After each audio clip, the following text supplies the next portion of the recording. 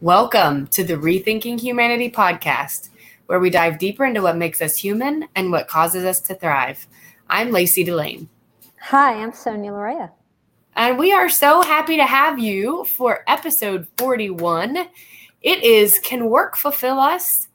And also we're going to talk about intersections that can help reverse climate change.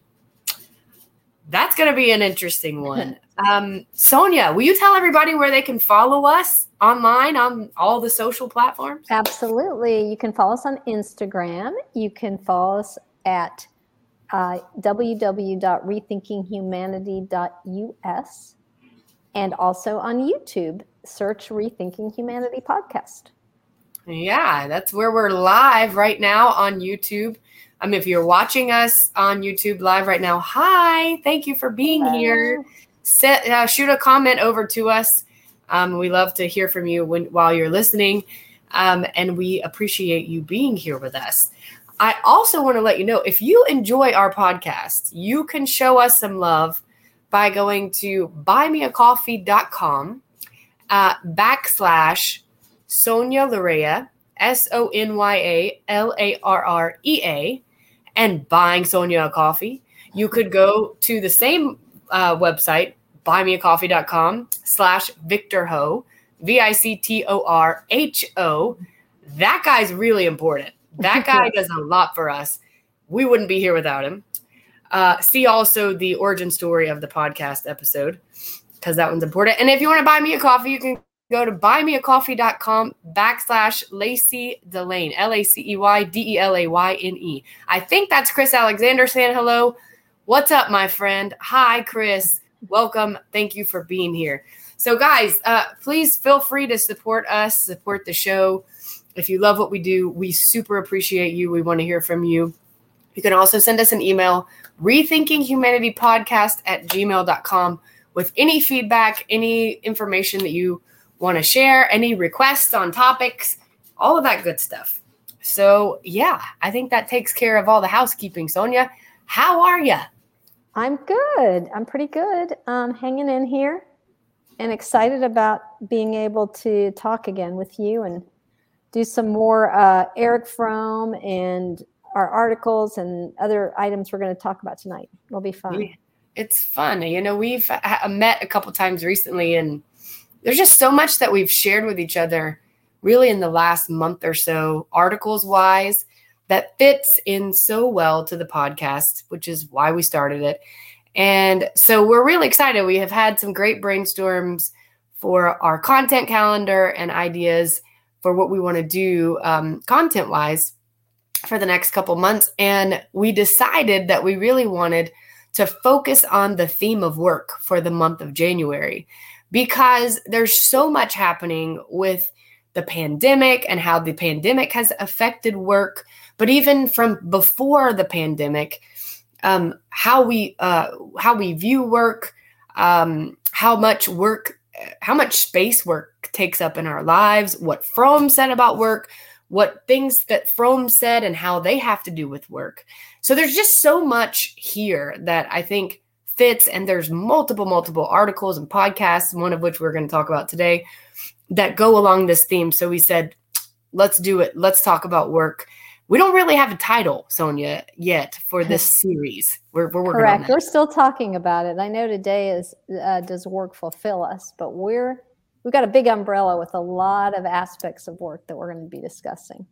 Yes. So we're inviting you to join us on this journey exploring work, and also inviting you to reflect on what your life is like and how it affects you in your life personally, work and time and all those things. So we just welcome you to kind of go on this journey with us on the theme of work. The other thing we wanted to mention today, before we get into how intersections can help us stop climate change, is a date today that's it's become an historical date, that if we didn't say anything about it, we would be not paying attention. We'd be remiss for sure, Sonia. Yes, today is January 6th, and it's the day, unfortunately, that a year ago there was an insurrection at the Capitol. something that before we actually got on the podcast, we were discussing among the three of us that I don't think any of us would have ever imagined that day would come. And it's really a scary thing because it speaks to how tenuous our democracy is. And I think it's important that we bring it up. And I'm hoping that moving forward, that our country comes together and that we don't repeat that pattern of people storming the Capitol. Yes. You know, it reminds me of a book that we both recently read called 10 Arguments for Deleting Your Social Media Accounts Right Now, which is probably one of the monthly themes we're going to do in the next 6 months or so.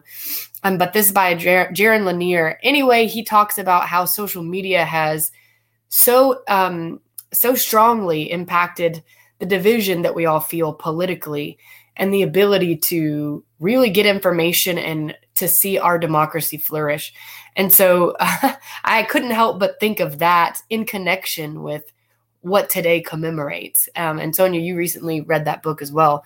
Mm-hmm. So it's quite mind-boggling, that book. It is. I think that people don't realize, I really advocate reading it, of how easily influenced we can be by these algorithms that really we're not aware of how we're being manipulated.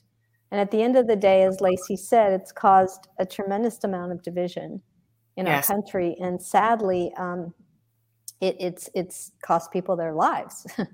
And it did a year ago today. Mm-hmm. And from what I'm hearing, and I'll be honest, I'm not the greatest at keeping up with all the latest news on this, but there certainly have been some people who've gone to prison who were part of leading this day last year and organizing. Is that right?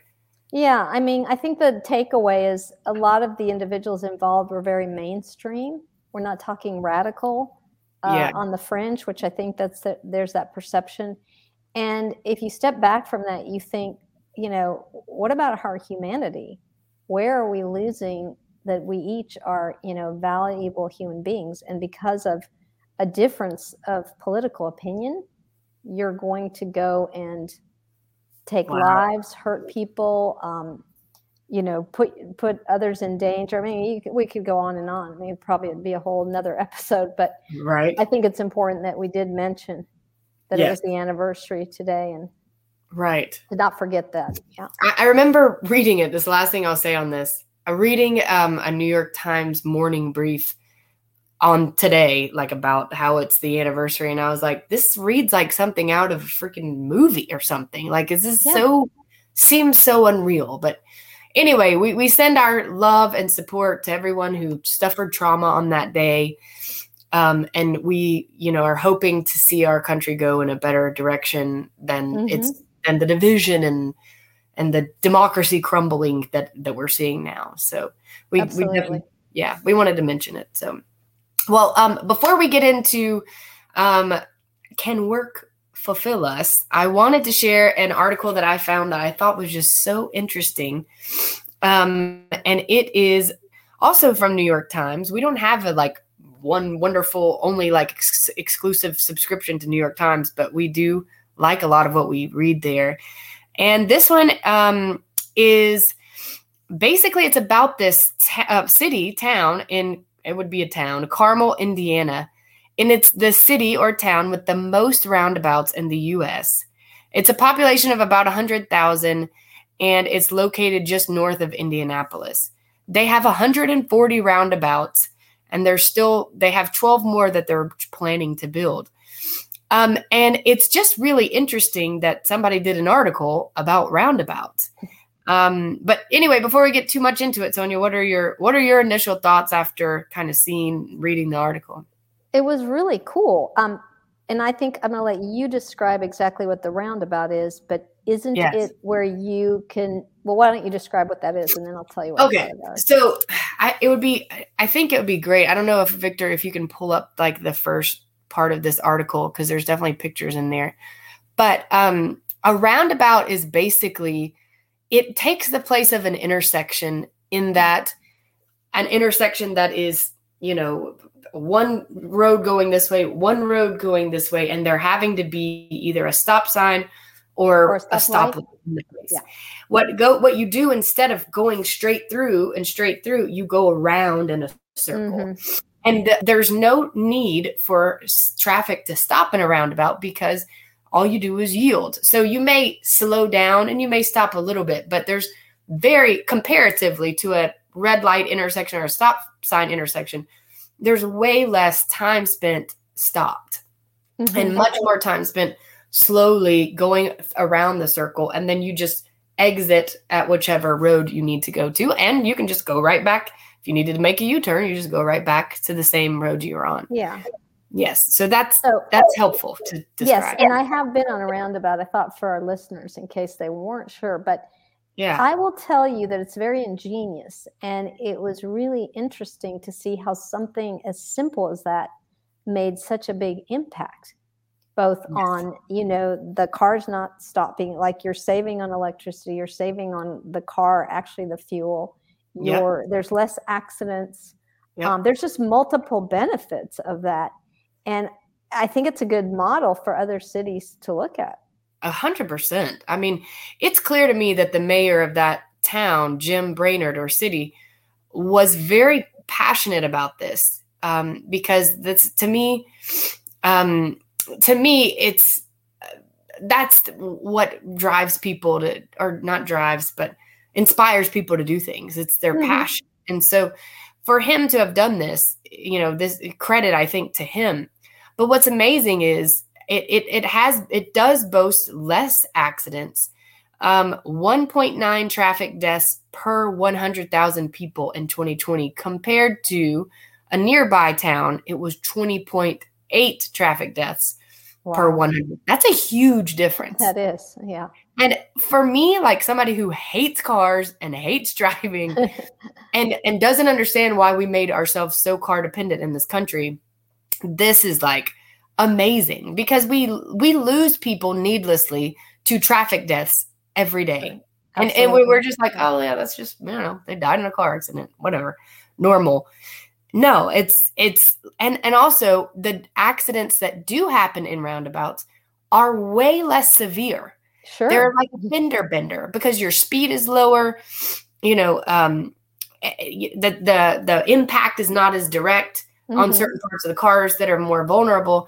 It's incredible. I mean, and the coolest part, and this is what we teased in the intro, is that it really does actually help with our impact for climate change because you are not sitting at a red light. Right. And when you sit at a red light, you're idling and you're burning more gas. And when you do this, they estimated that it saves about 20,000 gallons of fuel per year that town saves just from roundabouts. Imagine if you had all the towns with roundabouts. Yeah. I mean, imagine if we were rethinking humanity and we thought about how to do things that really would help us as a society, as humans. We would have roundabouts every fucking where. Come on. Exactly. You know what I mean? No, I hear you. No, it was really interesting, really unique. And we need more thoughts like that and more ideas.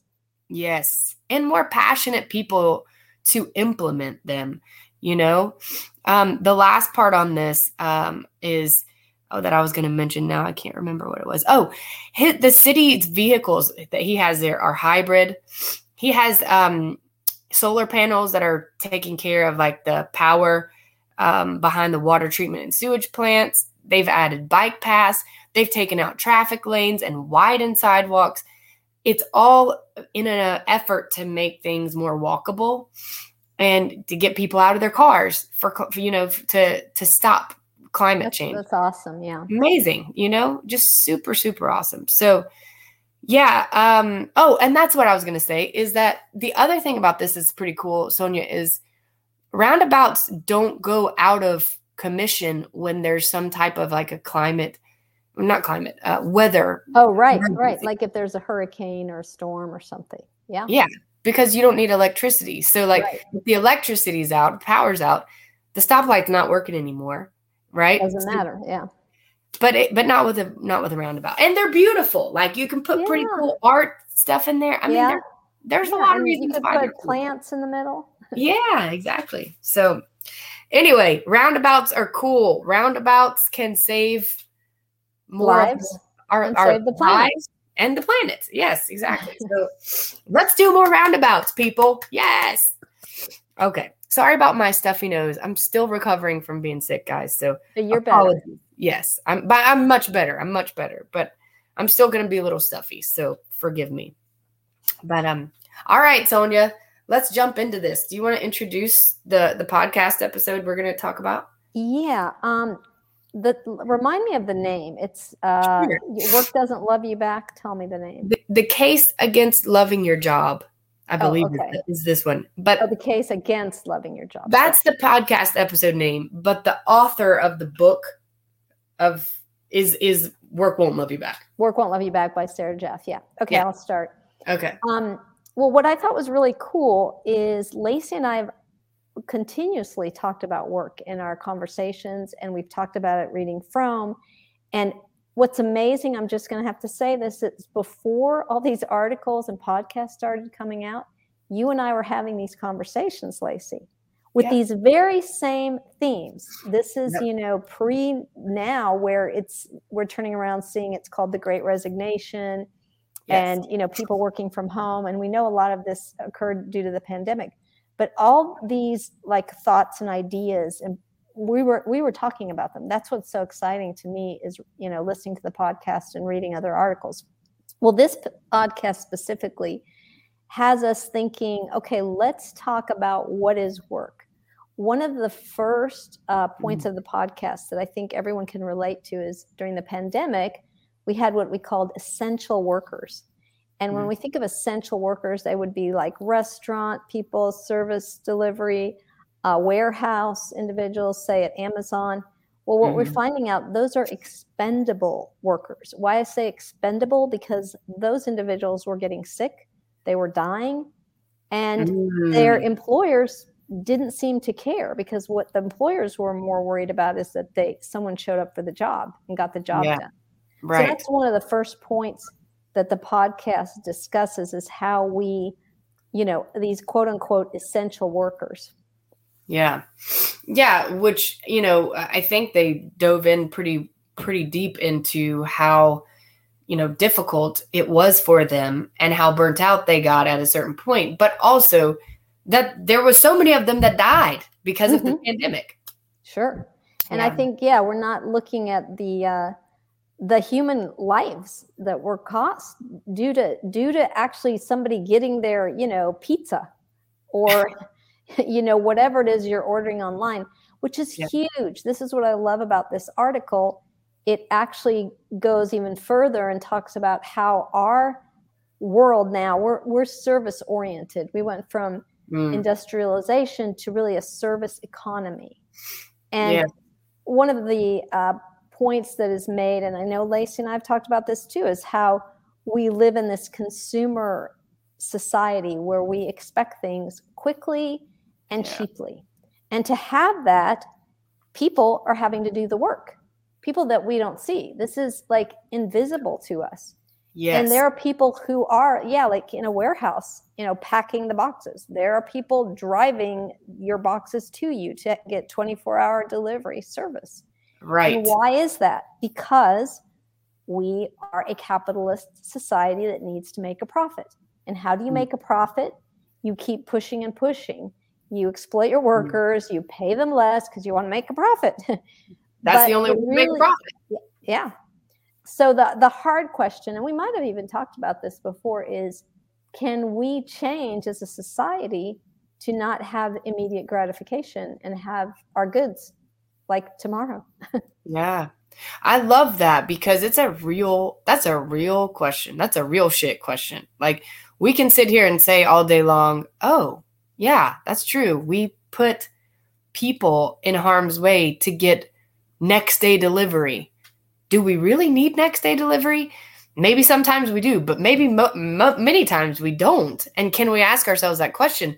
But then coming to the place where we go, oh, I'm putting a human in harm's way to do that. Or I'm causing a human to have to work 18 hours a day or 15 hours a day or however many hours a day in not the greatest condition for low pay. Is it worth it? You know?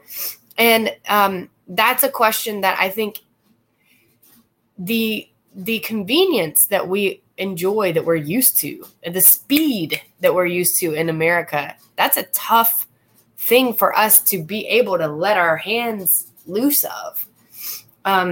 And I think that is one of the first things that they bring up in this podcast. And I think it's such a really valid question because, I mean, again, I think it's like, if you're looking at the weigh scale, you got human beings over here and money basically over here, like greed and people needing to make money, capitalism needing to run, people wanting stuff, you know, and which one are we going to choose? And Fromm would say, like, the environment that we're in really advocates a lot towards which one we will choose. Sure. And when the environment that we're in is this winner-take-all capitalistic society, that's tough. That's a tough one. It's going to be tough for humans to come out on the, you know, higher end of the scale. Right. There's two stories in this podcast that kind of struck me. One is a woman who, she ends up dying, by the way, of COVID, but she's actually like in retail. Yes. And the I don't know who gets mad at her, obviously the purchaser, buyer, and throws like a toy at her head where it's split open. And you think, like, if you're in, and I worked retail before too when I was younger, and you think, you know, those jobs are not highly paid, I can tell you that. And the fact that you're dealing with a customer who has these expectations that they're going to harm you is really sad. It makes me wonder, okay, how low are we going to go here? And then there was another example of the flight attendants. You know, they're in a service industry and people get so frustrated and angry at a flight attendant. There's been a lot of stories you probably heard where people have had to be removed from the planes. And I just think it speaks to our not even seeing our fellow human being as a person. It's just like they're there to serve us, not as someone like us that has a family, that has you know, a spouse or that has just a life. Feelings. Yeah. Yeah, exactly. I mean, I think it's also something where we're seeing them as, you know, we're not seeing them as humans, basically, you know, what you're saying. And now I lost my train of thought, what I was going to say. We were talking about, this is what I was going to say is, this is also comes back to the emotional labor idea, right? Where that this was already something before the pandemic that was being tested. Our emotional investment, the emotional, the capacity that we have in work, and the emotional demand that work makes of us. But then now after the pandemic, it's even more. But let me just explain what that is. Okay. Emotional labor is basically the effort that it takes to be emotionally what you need to be in order to do your job. For example, a flight attendant needs to be calm. They talk about this in there, and happy and willing to serve and bright. And, you know, it's not acceptable for a flight attendant or a bartender if they, you know, or somebody said something mean to them. It's not acceptable for them to like say something mean back, right? That is the emotional labor in work. Now, I will tell you that I think that in service industries, I think that is a much higher demand. But I think in most jobs, all jobs, I think most jobs is a factual statement, though. There's an emotional effort. There's an emotional energy that's expended. And so this is something that I think we just don't even think about as a part of our work life. Yeah, I agree. There's a point too that I don't know that we talked about, but I know you'll get it. Maybe we did. When they talk about going to the grocery store, and you know, during the pandemic, people were really isolated and alone. So you have an elderly person, and they start talking to the cashier, And, as you're a cashier, you are taught also to be friendly and serving the customer. But now you have these people all in the back of the line that are getting angry, that you're not doing it quick enough, or that this woman is chatting away with the cashier. So you can see a lot of problems there. Like you're saying, emotional labor, the fact that we are lonely and isolated, the fact that people don't have the patience because they want to get their stuff and get the heck out of there, again, with the immediacy. So there's a lot to unpack with that.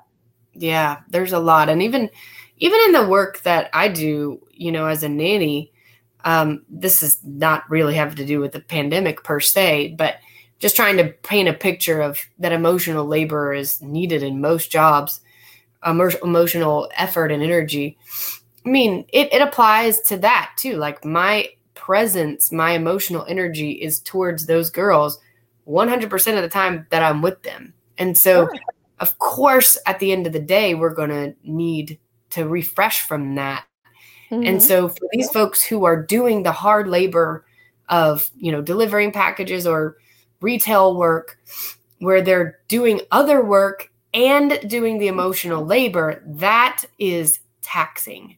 And then you add to it the pandemic and the complications that have come since then, and the risk that they were taking as they were doing these jobs to potentially be exposed to the virus.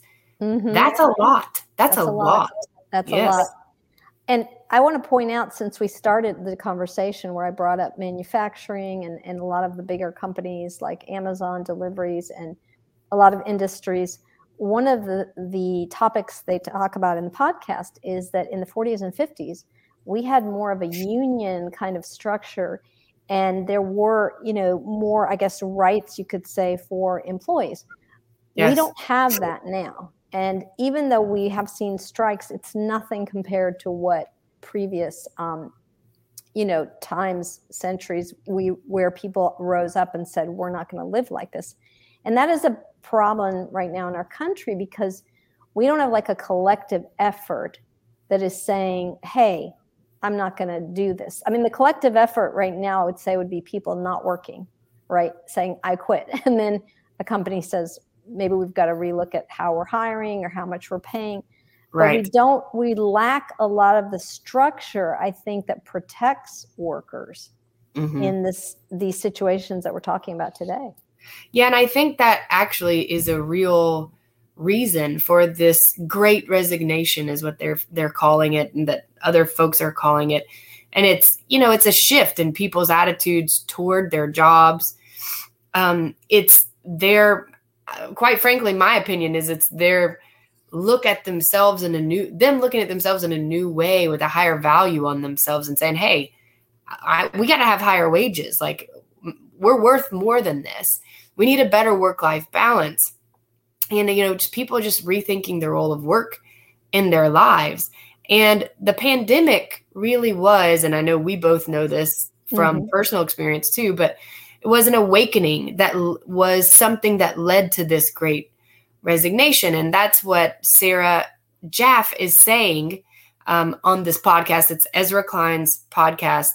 And she wrote a book called Work Won't Love You Back: How Devotion to Our Jobs Keeps Us Exploited, Exhausted, and Alone, which I would love to have her on the podcast. Oh my God. Yeah. Shout out to her. I would love to have her here. Yeah. And, talking about the Great Resignation, Lacey, what they're finding out is Gen Xers and the millennials. Also, the other aspect here is that they've been told that work is going to be personally fulfilling. Like a labor of love, that they're going to go out there and change the world. And that's what they want to do. But they're finding out that these jobs that they get employed in are not that. They're basically, maybe administrative, or they're sort of told one thing and the job's something else. So that's been a real struggle for that generation, because they come out of school with debt. They're excited. They want to go out there and do something big, and only to find that doesn't happen. Another example given is the healthcare industry, doctors and nurses. There was an example that they brought up where a doctor, takes a Hippocratic oath. She's very passionate. She's going out and wanting to save lives. And she finds out that the industry she's in, the healthcare industry, which I think we've touched upon many times too, is administrative nightmare. Yeah. So she ends up doing more paperwork than being able to deal with patients. Right. There's so many threads there. There's that last thing that you'd said about the doctors touches on moral injury, which I want to talk about in more detail. And then the first thing you mentioned is really along the lines of like corporate virtue signaling, which is super interesting. But also this idea of the labor of love ideology, and that like work should be more than a job. It should be more than a way to make a living. It should be a calling. It should be a source of identity, and it should be our only source of meaning. And of course, the author is against that. Of course, we are against that. And the reality is that there's so many other sources of identities. There's, the way of making a living is just that, simply a way of making a living. And what we're all realizing, I think, right now is that this labor of love ideology really doesn't serve us, because what happens after years and years and years and years of the labor of love ideology is you're retired, and what do you have? What do you look around and what do you have? I know people who are, in their mid-30s and ignoring relationships because of work, because of career. And these types of things are interfering with our ability to really exercise what Fromm would say are human powers, experience life as humans in ways that work limits us from being able to do. Yeah, I think that's a good point. I think the ideology has been that we're going to be personally fulfilled by work. And that's an identity that has been around. I mean, I can relate to that. And what we do, Lacey, to your point, is we sacrifice other things in life for work. And then at some point, it may be too late, even with that you've lost someone that you loved, or you've not been able to have an opportunity that you wanted to go travel, or you wanted to do something and you chose that career. Right. And to the Sarah Jaff's book, does work love you back? Does that fulfill you? Exactly. And I mean, the reality is, and we've talked about this many times when we've talked about like why basic income, there's so many other things in life that can give our lives meaning. Relationships, art, hobbies, sports.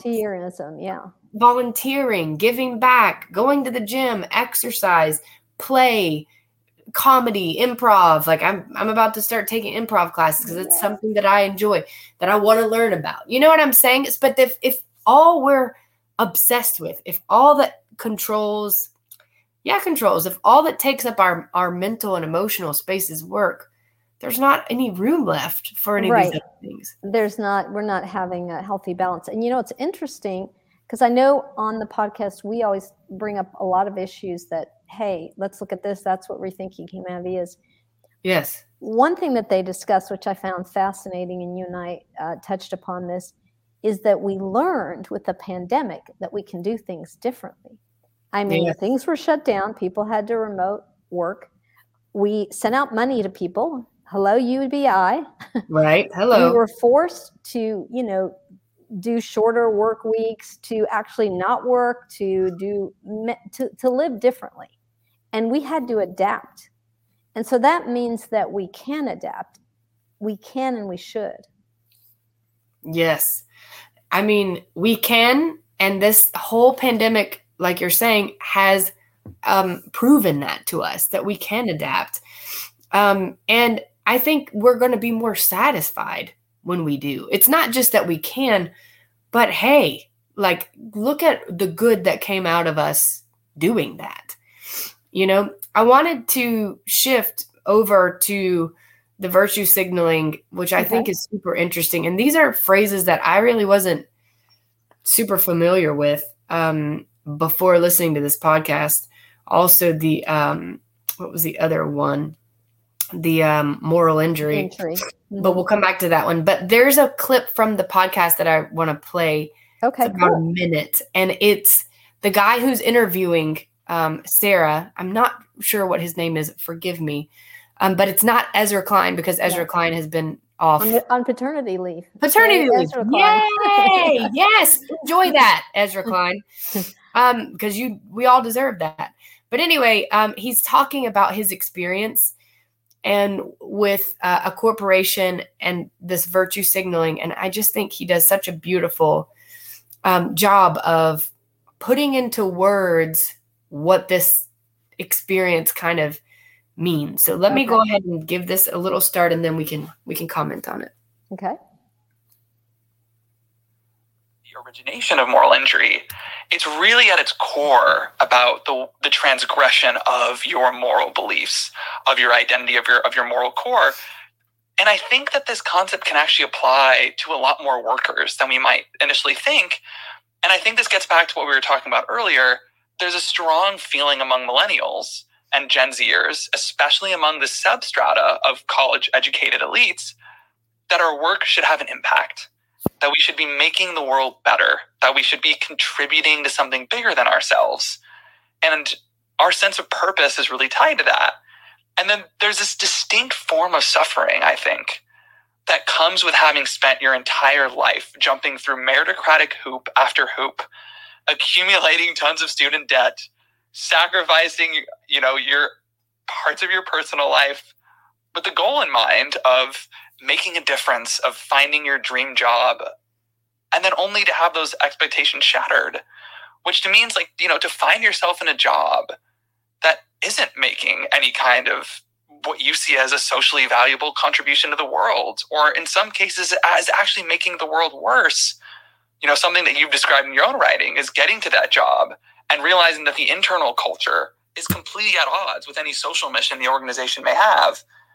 And all of these are forms of cognitive, emotional, moral dissonance that results in something that's goes beyond just feeling exhausted or tired, right? There's this sense of existential anguish, of identity crisis, of spiritual malaise. And I can't help. So my mistake. I thought that was the clip about him talking about his experience being hired by a company who said, hey, you're going to make an impact on the world. And his personal experience was that he just was burnt out, and really wasn't burnt out. He was experiencing this moral injury, and by virtue signaling from this corporation, he took this job, and within 6 months he was done because he was this is just not working. But that was great. That was a great clip, by the way. Similar awesome ideas. Yeah. Go ahead. No. That was a perfect clip because it described what moral injury was and the dissonance. And he says it so well. But to expand on what you said, Lacey. Yes. And I think a lot of people can relate to this. He gets a job. I don't remember exactly what it was, but like you said, he thought he was going to make a difference. And he says that he goes back to his hotel room at night and lays on the bed, and he is so physically, emotionally exhausted. And what I like what he says about that, he goes, look, it's not even the hours, because I was used to working hard. It's I felt like I was doing nothing, of value. And I love the way he points how it's this existential, almost spiritual anguish, that's so good, that where you're thinking, I'm putting my heart and soul into something and I feel horrible, I thought that was excellent. Yeah, I agree. And I mean, I think, for him to share his experience like that was really interesting. And also just awesome to hear how he was a case not only of falling to this virtue signaling that many of these corporations are doing now in order to get these younger, workers to come work for them, but also with his own experience of moral injury. Basically, he's I thought I was burnt out, but I really wasn't burnt out because it wasn't really challenging work or whatever. Right. Like you said, I wasn't working all these hours. It was the cognitive dissonance. It was the moral injury of feeling and believing in one thing, but everything I'm doing in a day-to-day basis in my job goes against that, Right. And that's what's so interesting to me about this whole idea of moral injury.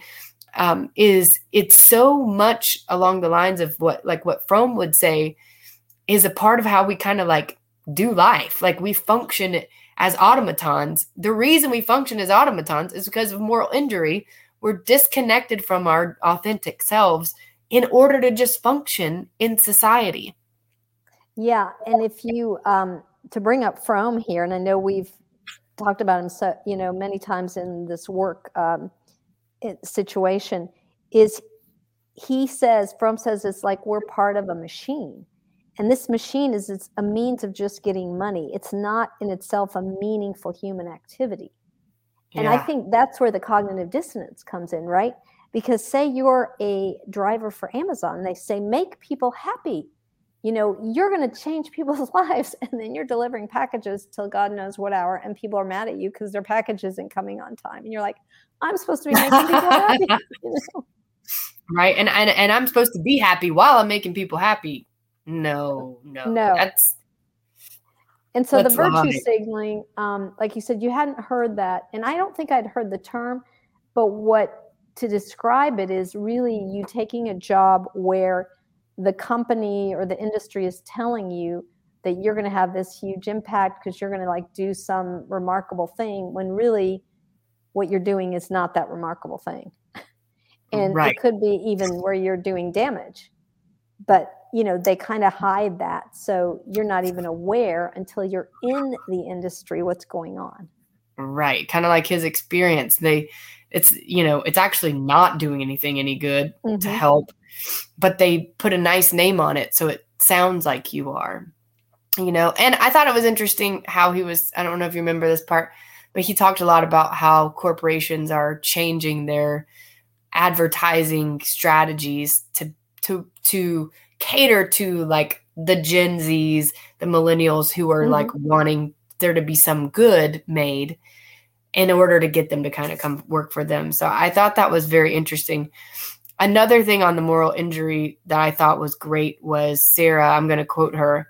We're talking about how the system basically can be so restrictive. And your example about doctors who really want to help, but they're limited by the system. Same with teachers. They really want to help. She gave an example of soap in the bathrooms in New York City public schools, that was not something that was there for the teachers and the kids. But then the pandemic came and they were like, okay, we're going to reopen schools. And they're like, we literally cannot open the schools again unless there's soaps in the bathrooms. And it's the dissonance that's there when your job as a teacher is to care for the kids, but yet there's not soap in the bathroom. And, so your literal health is at stake, but yet your job is to take care of kids. And so her quote, this is so good. She goes, there's only so much that I, as a single human, can do if I'm not being given the facilities I need, the products I need. It's actually that the conditions keep me from being as good at my job as I could be. Wow. Yeah, that's powerful. I forgot about that one, but yeah. There's example after that. And I mean, you can relate because you were also a teacher. Right. I mean, this is exactly why I'm not in that industry anymore, because, I know that there's only so much that Lacey can do individually within the system. And I think that this is quite interesting because I think this links to Fromm so well, because Fromm is the guy who says, look, the environment in which you're in affects the ability for you to thrive depending on kind of what that environment is like. The society, the family unit, what fill in the blank. Mm-hmm. And so there's such a parallel there between what Fromm says and what she's saying and what they're saying here. Yeah, and I remember in our early episodes, we talked about Fromm saying how man becomes alienated from his work, because in our very beginning, we talked about how when you're part of a craftsman and you're making something, then you have the whole item. But if you're like on an assembly line and all you do is one thing where you're putting a screw in or you're just painting a part, there's that alienation. You don't feel as if you're part of anything. that you're making a difference there. Mm-hmm. I'm generalizing. There might be people who do, but Fromm was trying to express that change going into industrialization and modernization. Right. And that not only that, but you are alienated from the end piece, the end point of the process or of the project. And so you're just putting legs on a table. That's right. That's meaningless, and that is something that he talks a little bit about in The Sane Society, which is what we've been talking about in our latest episodes. He has a section on work. And he actually does talk about how the details of daily work are meaningful because they're not detached in the worker's mind from the product of the work. The worker is free to control his own working action. And the craftsman is thus able to learn from his work and to use and develop his capacities and skills as he goes. And of course, this is pre, the beginning of modern production. Mm-hmm. And that changed a lot. Yeah, that's what he discusses, because he does discuss it in the beginning, that modern work culture, it's what separates us from animals. And he brings that up, like if you're going way back to like paintings on the walls and, making things like probably out of stone.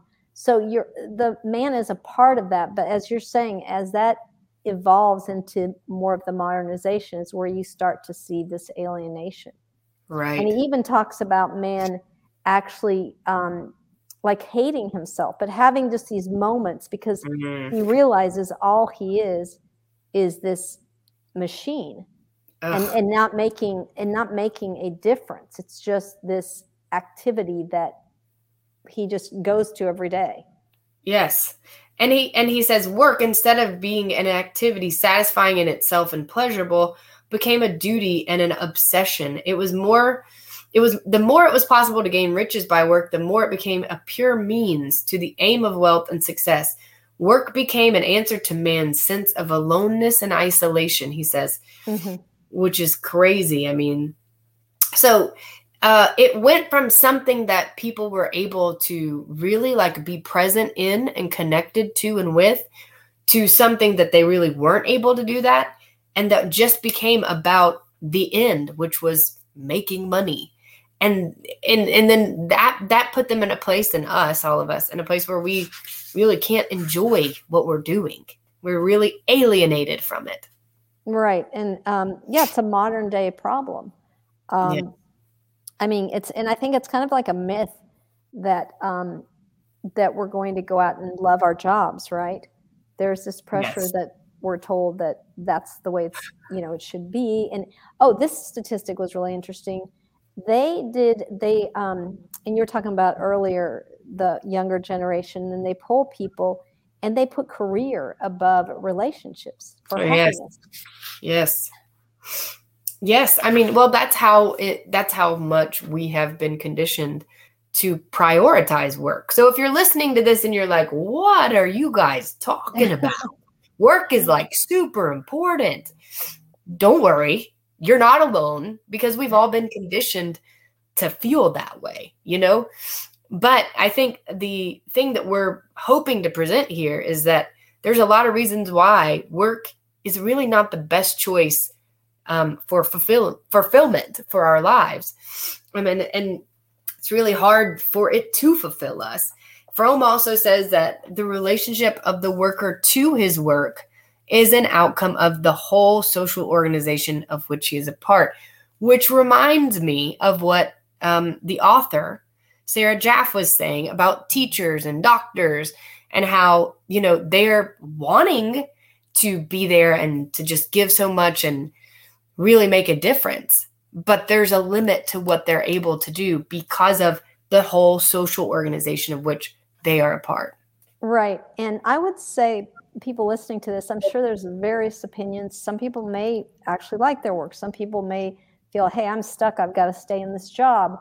Or others don't like their work. What I think is sad, and it's a commentary on our society, there's another podcast I listened to, Lacey, and I actually brought it up to you, but I'm just going to tell you one point of it.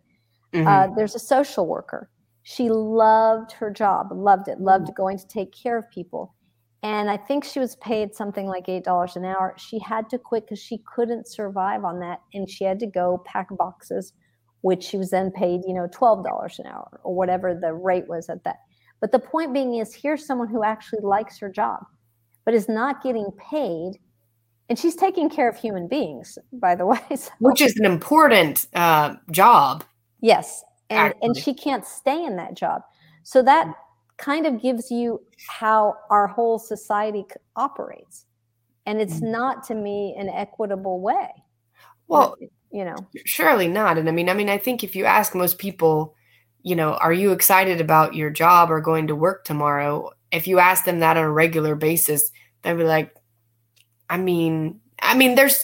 there are people. Yes, there are. Of course there are. But the vast majority of people are not like, woohoo, work. It's Monday. Yay.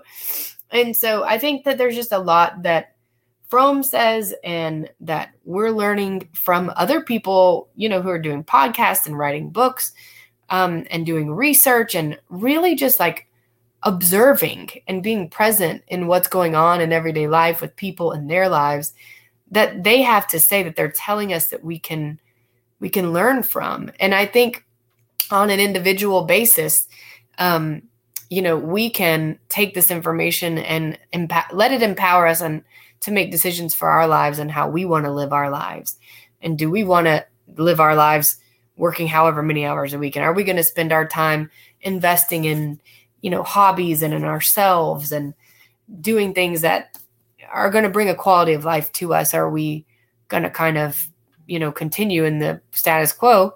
Additionally, are we going to, do what we can to kind of help bring our society along, however that is for each of us, to a place where we can make some changes? Yeah, I think you said it best, Lacey. I'm excited about continuing the series and continuing the conversation and hearing from anyone out there who has thoughts on this. Yes. Send us an email, rethinkinghumanitypodcast@gmail.com. Leave a comment here. We'll respond. We appreciate you being with us for another episode. And we will see you next time on the Rethinking Humanity podcast. Bye.